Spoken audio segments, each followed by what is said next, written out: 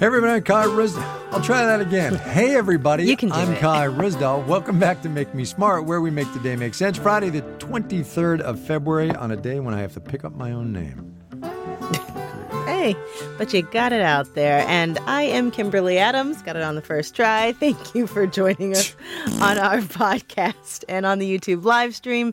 Because it's Friday and the long-suffering, beleaguered Friday, we are doing our normal thing on Friday, which is Economics on Tap, our weekly happy hour episode. So thanks, everybody, for joining. We will, what will we do? We will check to see what everybody is drinking. We will discuss the news. We'll do a little half full, half empty. I'm kind of winging it here, Kimberly, because my phone is ringing and I'm distracted and I'm, oh my God. It's okay. Well, I have the chat up in terms of drinks, and I can go through, and I see that people are already predicting, Jason, that I will be smug about my landline comments the other day. Yeah. Which I'm not, well, a little bit smart. But anyway. Justifiably so. Remind people why in case they missed the news. So the other day, last week actually, when we were doing half full, half empty, one of the questions was, were we half full or half empty on landlines? And I was among the minority of being half full on having a landline to prepare for the potential zombie apocalypse. And so was our producer, Marissa Cabrera. But it turned out we didn't need to wait for the zombie apocalypse to need landlines. We just needed AT&T and other networks to randomly shut down due to, I guess we still don't fully know why. But they say it's not a cyber attack and it wasn't a solar flare. So anyhow, they were telling people who needed to dial 911 to use a landline. Many people do not have landlines anymore, and therefore I am vindicated. So yes, a bit smug. I'll take it. You totally are. Okay. 1,000%. All right, but seriously, on to the drinks. What are you drinking first, and then I'll get to the YouTube chat. I'm having water because I got some things to do later, so just a little agua. Also, I'm a little dehydrated and went running this morning, and I have had 5 cups of coffee and no other fluids. So, yeah, I'm a little Water is a good choice. I had like 2 big glasses of water before the show, but now I'm drinking sake that I heated up in the microwave. Which is, I know, not the right way to do it, but cool. I'm in the office. But, you know, I'm cold and I wanted something warm, and I picked this up from the sushi place down the street, and I put it in the microwave. All right. Why are you in the office at 6:30 on a Friday night? I was working, man. Got stuff to do. All right. Amen. Got stuff to do. All right. So what's everybody else drinking? Okay, let's see. Jennifer Flippin Pierce is drinking a creamsicle martini. And someone points out that AT&T is saying it was a software update that caused these outages. Yes. And what is maple bacon shine and screwball whiskey on ice, Larry F? What exactly is that? I don't even know. Denny and Will McIntyre are drinking a Portlandia Columbia Valley Cab. Craig Hilton, a new Trail Glacier Hazy IPA. Let's see. Peace Frog 521 is drinking chilled boiled tap water. So there you go. There you go. Well, at least it's sanitary. Let's see. Yeah. Oh, Expat Mike in Japan says it's too early to be drinking sake for him. Just want to point that out. Give a sake shout out. In Japan. Expat Mike, I'm very curious what the take is on microwaving sake in Japan as opposed to, I'm sure it's not good. Yeah, it will not be good. It will not be good. But I mean, let's watch the chat for that. Yes. Man. All right. Sarah's got a screwball whiskey. Oh, says screwball whiskey is peanut butter whiskey. Peanut butter whiskey? What? Huh. Expat Mike, never heard of microwaving sake. Never heard Jen Peck says as long as it's not fish. All right. Yeah, exactly. There you go. All right. Should we move on? Yeah. What's your news? Man. So there was a really interesting article in the New York Times, I think it was probably yesterday actually, about Instagram and how it's becoming more and more of a news site. The headline was, "Its Uneasy Rise." And I clicked on it because it was interesting, but it clicked with me is what I meant to say, because, and I am totally sober, by the way, is because I follow a woman on Instagram named Jessica Yellen. She used to be the CNN White House correspondent, left CNN a number of years ago and started a feed on Instagram called News Not Noise. And she works really hard at differentiating the noise in the news cycle from the actual news and what people know. It's really interesting, and I've been following her for a while.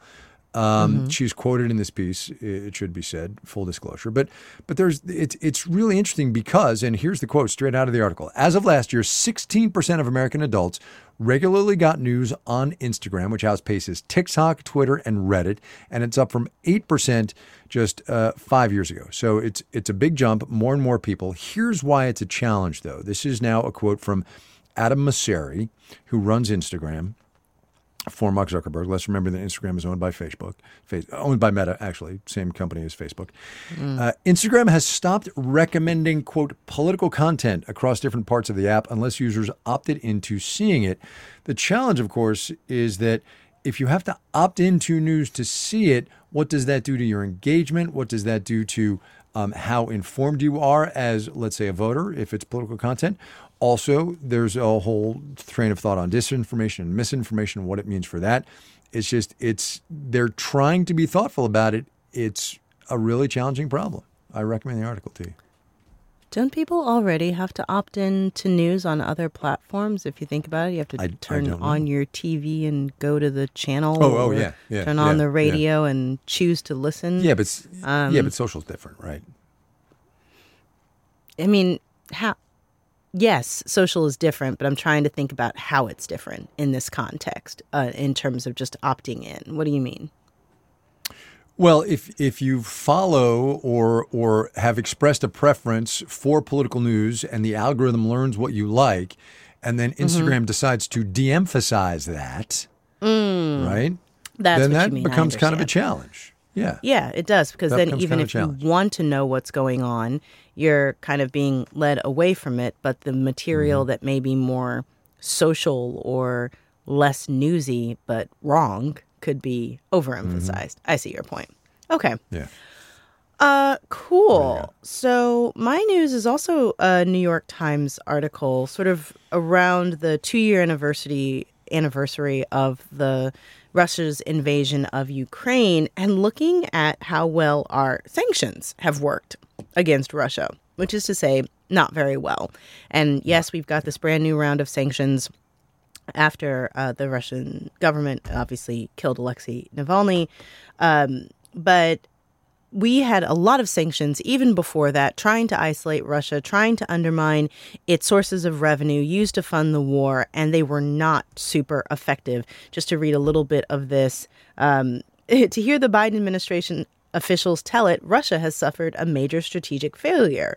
But beyond North America and Europe, there's evidence to the contrary. China, India, and Brazil are buying Russian oil in record quantities, feasting on the steep discounts Mr. Putin now offers to countries willing to replace his lost European customers. With those growing economic relationships have come strong diplomatic ties, including with some close U.S. partners.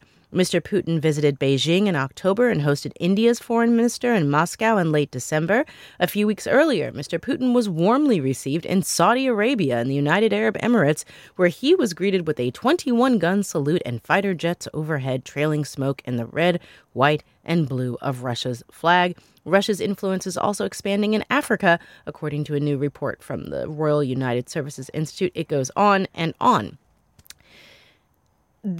It's very interesting to think about how effective sanctions really are, and yet we keep using them because we have not that many tools left, especially when Congress is choosing not to fund another venue of influencing this conflict, which is, paying for weapons and things like that.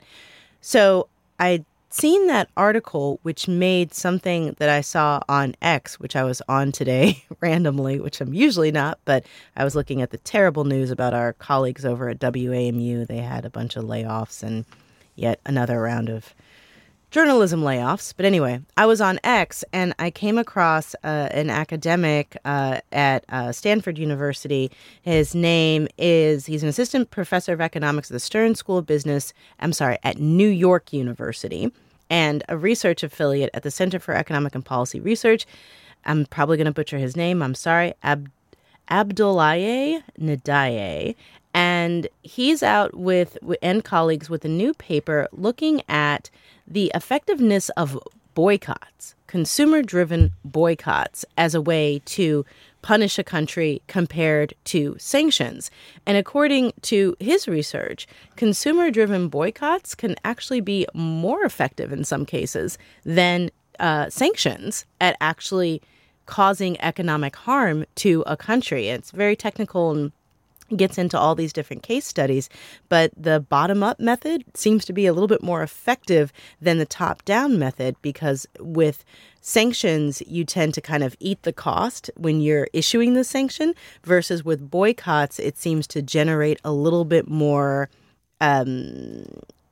domestic activity to replace the boycotted product or products within the country doing the boycott. I thought it was very fascinating. I'd never really thought about boycotts versus sanctions and the sort of top-down versus bottom-up approach, which I thought was really interesting.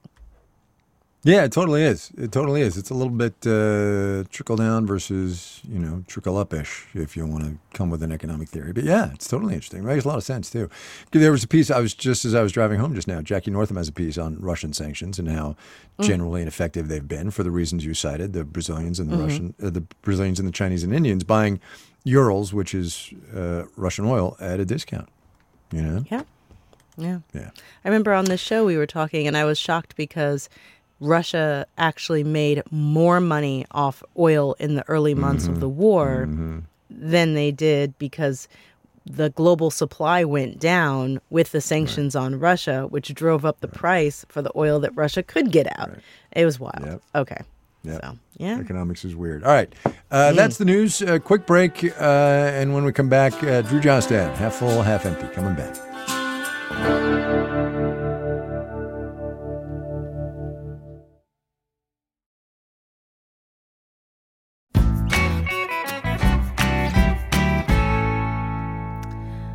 Okay, we are back, and we're going to play our wonderful game, Half Full, Half Empty, hosted by our very own Drew Jostad. Drew, take it away. All right, this week, Google temporarily removed the News tab from search results for some users. Are you half full or half empty? Yeah, they're like half testing empty. it. They're doing an A/B test with users getting it and users not. And I've noticed, actually, and sometimes when I search on Google, it's not there. It's really annoying. I'm completely empty. Yeah. I'm definitely empty. It's been a bad week in terms of journalism and the economics of our industry. It's not looking good. So pretty empty there. Yep. Please give us a more positive topic. Okay, are you half full or half empty on going to a steakhouse, not for the steak, but for the vibe? Where did I hear this story?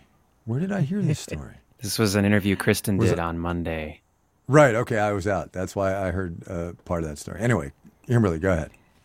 I am going to say half full. I like the vibes. I'll go someplace for the vibes. Why not? Mm-hmm. Yeah, I think it's totally fine. Steakhouses are like a remnant of years gone by, right? But clearly, people still go to them, and not always for the steak. I'm half full on that. Sure. Yeah. Why not? Why not? Are you half full or half empty on celebrating Leap Day? Is this year a Leap Day year? Yeah, it is. Oh, yeah. We're going to have a 29. Oh, wow. Just because the fact that he didn't even know it was coming. Yeah. It's one day at a time, man. One day at a time. One day at a time. Yeah, I'm half full on that. I will definitely go with a Leap Day. Sure, totally. Is the Leap Day lining up with the solar eclipse? When is that happening? No, isn't the solar eclipse in it's April around. Or something? It's around like opening day or something for the baseball season. So I think it's like early April something. Oh, okay. My mother was telling me today that she's apparently the best place to see the solar eclipse is going to be Bloomington, Indiana, where she went a lot as a kid. So she's going with a bunch of her childhood friends back to Bloomington, Indiana to see the solar eclipse. Oh, cool. Folks in the chat say it is April 8th. But to answer the question itself about celebrating Leap Day, half full. You know me. I love a theme. I'll celebrate anything. Yeah, totally cool. Also, total eclipses are supposed to be amazeballs. Molly went to the last one. She said it was incredible. Incredible. Yeah. She went to Oregon or something. Yeah. Bloomington, Indiana, friends. There you go. All right. Are you half full or half empty on Netflix's new adaptation live action of Avatar: The Last Airbender? First of all, is this the last one? Is this the poll one? No. Oh, all right. Okay. Somebody needs to explain to me what Avatar: The Last Airbender is. 'Cause I don't know. I can help you here. So Okay, I knew you would be able to. yes. Avatar: The Last Airbender was a Nickelodeon series that was sort of one of the more interesting sort of American-originated anime-like series. Because a lot of the series that are anime, you see them being developed in Japan and they come over and they get dubbed over or whatever. Avatar was a Nickelodeon series. It was really great. Very interesting. It had this character. I won't give you the whole backstory. It was a good show, and then they had a follow-up series with another Avatar. General principle being that there are people who have special powers to manipulate the elements of the earth. Okay? Right. Okay. So having a live action version of this beloved show, I am skeptical because we have not had a great track record of our beloved anime series being converted to live action well. But Brian Olt brings up something that I had actively suppressed in my memory, which was the M. Night Shyamalan movie of Avatar: The Last Airbender, which was a live-action version. And we are going to not talk about it because it was real bad. It was real bad. Okay. Farther down in the chat is Ben Navratil saying, I think Kai has tuned out. I haven't tuned out. I am, however, having a little cognitive dissonance because I thought this was some spin-off of Avatar, the James Cameron movie that got all the hullabaloo. And you can understand the brand confusion here, right? Yes. Okay. All right. So that is just Avatar versus Avatar: The Last Airbender, because the people who can manipulate these elements are called benders, and the main character is an airbender, although he's special because he can bend all of the elements. Anyway, well, people tell me that the Cowboy Bebop adaptation was good. I did not hear good things about it, but I haven't seen it. I know that the Ghost Note adaptation did not go well. One Piece live action, some people are saying is good. I'm skeptical, but you know what? I'm willing to be entertained, and I will probably watch it. And so I'm going to be half full because I love the attention on shows that I like, although I would probably rather the money and resources go for new ideas and new things. But Death Note, not Ghost Note, Death Note. There is no original IP. We're doing anime on Tuesday, right? I saw that somewhere, right? Okay. Yes, that's right. Good foreshadowing. We're actually doing a deep dive on anime purely for me. Thank you, Kai, for indulging me. Which is totally fine because I'm going to learn a ton because I know clearly less than nothing about anime. If I thought this was a sequel to James Cameron's. A lot of people think anyway, that, whatever. Though. They're both called Avatar. Yeah, well, anyway, half full. Yeah. What about you? All right. There you go. I will go with whatever you say. I think, live action remakes are troubling, right? Of classic animated or anime things. So it'll be, my hopes are not high, even though I know nothing about this. I would, I don't know. And That's I'm seeing a lot of people here say that the Cowboy Bebop was pretty good and that the, what's it called? One Piece live action is doing well. I don't have Netflix, so I haven't seen a lot of these. I gotta go and watch those. So, Phil Kniesey's giving me a hard time. How did all those kids get out of the lawn, Kai? I don't know, Phil, but I'm getting him out of here. All right, next one. Last one, Drew. Poll. Last one, right? we got the poll. So folks who are watching live on YouTube or listening live on YouTube, whatever, if you're in a safe place to weigh in the poll, we would appreciate it. And you can like our live stream while you're at it. Let's do it.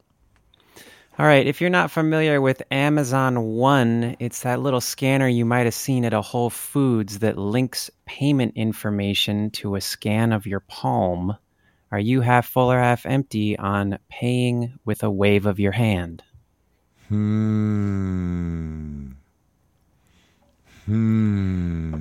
With all of these new technologies, I'm constantly weighing, is it inevitable or is it sort of just testing it out? I really thought mini discs were going to be a thing. I did.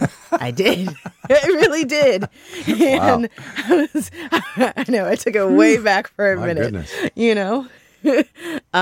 And so you wonder which of these technologies are going to survive. I think I don't know if it was on our show or something else where someone was talking about how when barcodes were developed, nobody thought that was going to become the standard for everything. And then they were. And other systems exist for tracking things and now not. There are a lot of different ways to share data and share information. You can look at people's eyes. You can look at people's hands. You can facial recognition, and all of it's a privacy nightmare. But is it inevitable? And if so, I don't know. Amazon knows so much about us already. So what do you think? Is this inevitable, or are they just just another like flashy, shiny gimmicky object? thing? That's the question. All right, we got 184 votes in the poll. That's plenty. What do you think? Yeah, I'm going to say half empty. I think that so many of these technologies are advancing so rapidly that a wave of the hand is not going to be so much more efficient than waving a card or waving a fob. And the privacy trade-off, I don't know that a lot of people are going to get on board. And how much easier is that than something else? But who knows? What do you think? I don't have very many privacy concerns because I don't know why. I just don't. I just don't think it's gonna. I think the execution's gonna be flawed here, and it's gonna be a while before this is a viable technology, and there are gonna be different ways to do it. So I don't think a scan of your palm is gonna be it. So on this specific thing, I'm half empty. I think contactless payment, like actual genuine contactless payment, is coming. It's only a question of when, and then I'll be half full on that. The poll, by the way, is half empty. 84% of you on almost 200 votes. Half full, 15. So there are some privacy concerns out there amongst our listeners. Yeah, with good reason. Totally. All right. Totally. So we're done. There we go. We're done. That's it for us today. We are back on Monday, and then the deep dive with anime on Tuesday. In the meanwhile, questions, comments, you know how to do it. Voicemail is 508-UB-SMART. Email is makemesmart@marketplace.org. And that's how you get a hold of us.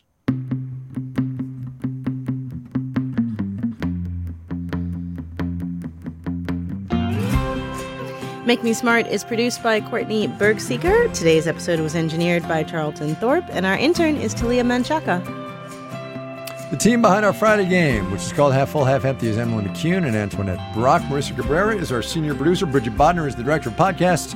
Francesca Levy is the executive director of digital and on demand. Yes. There we go. And I'm going to get out of the office. Yeah, that's 6:30 is late. I got a lot done, though. I accomplished the goals that I set for myself for today, and I feel good about it. There you go.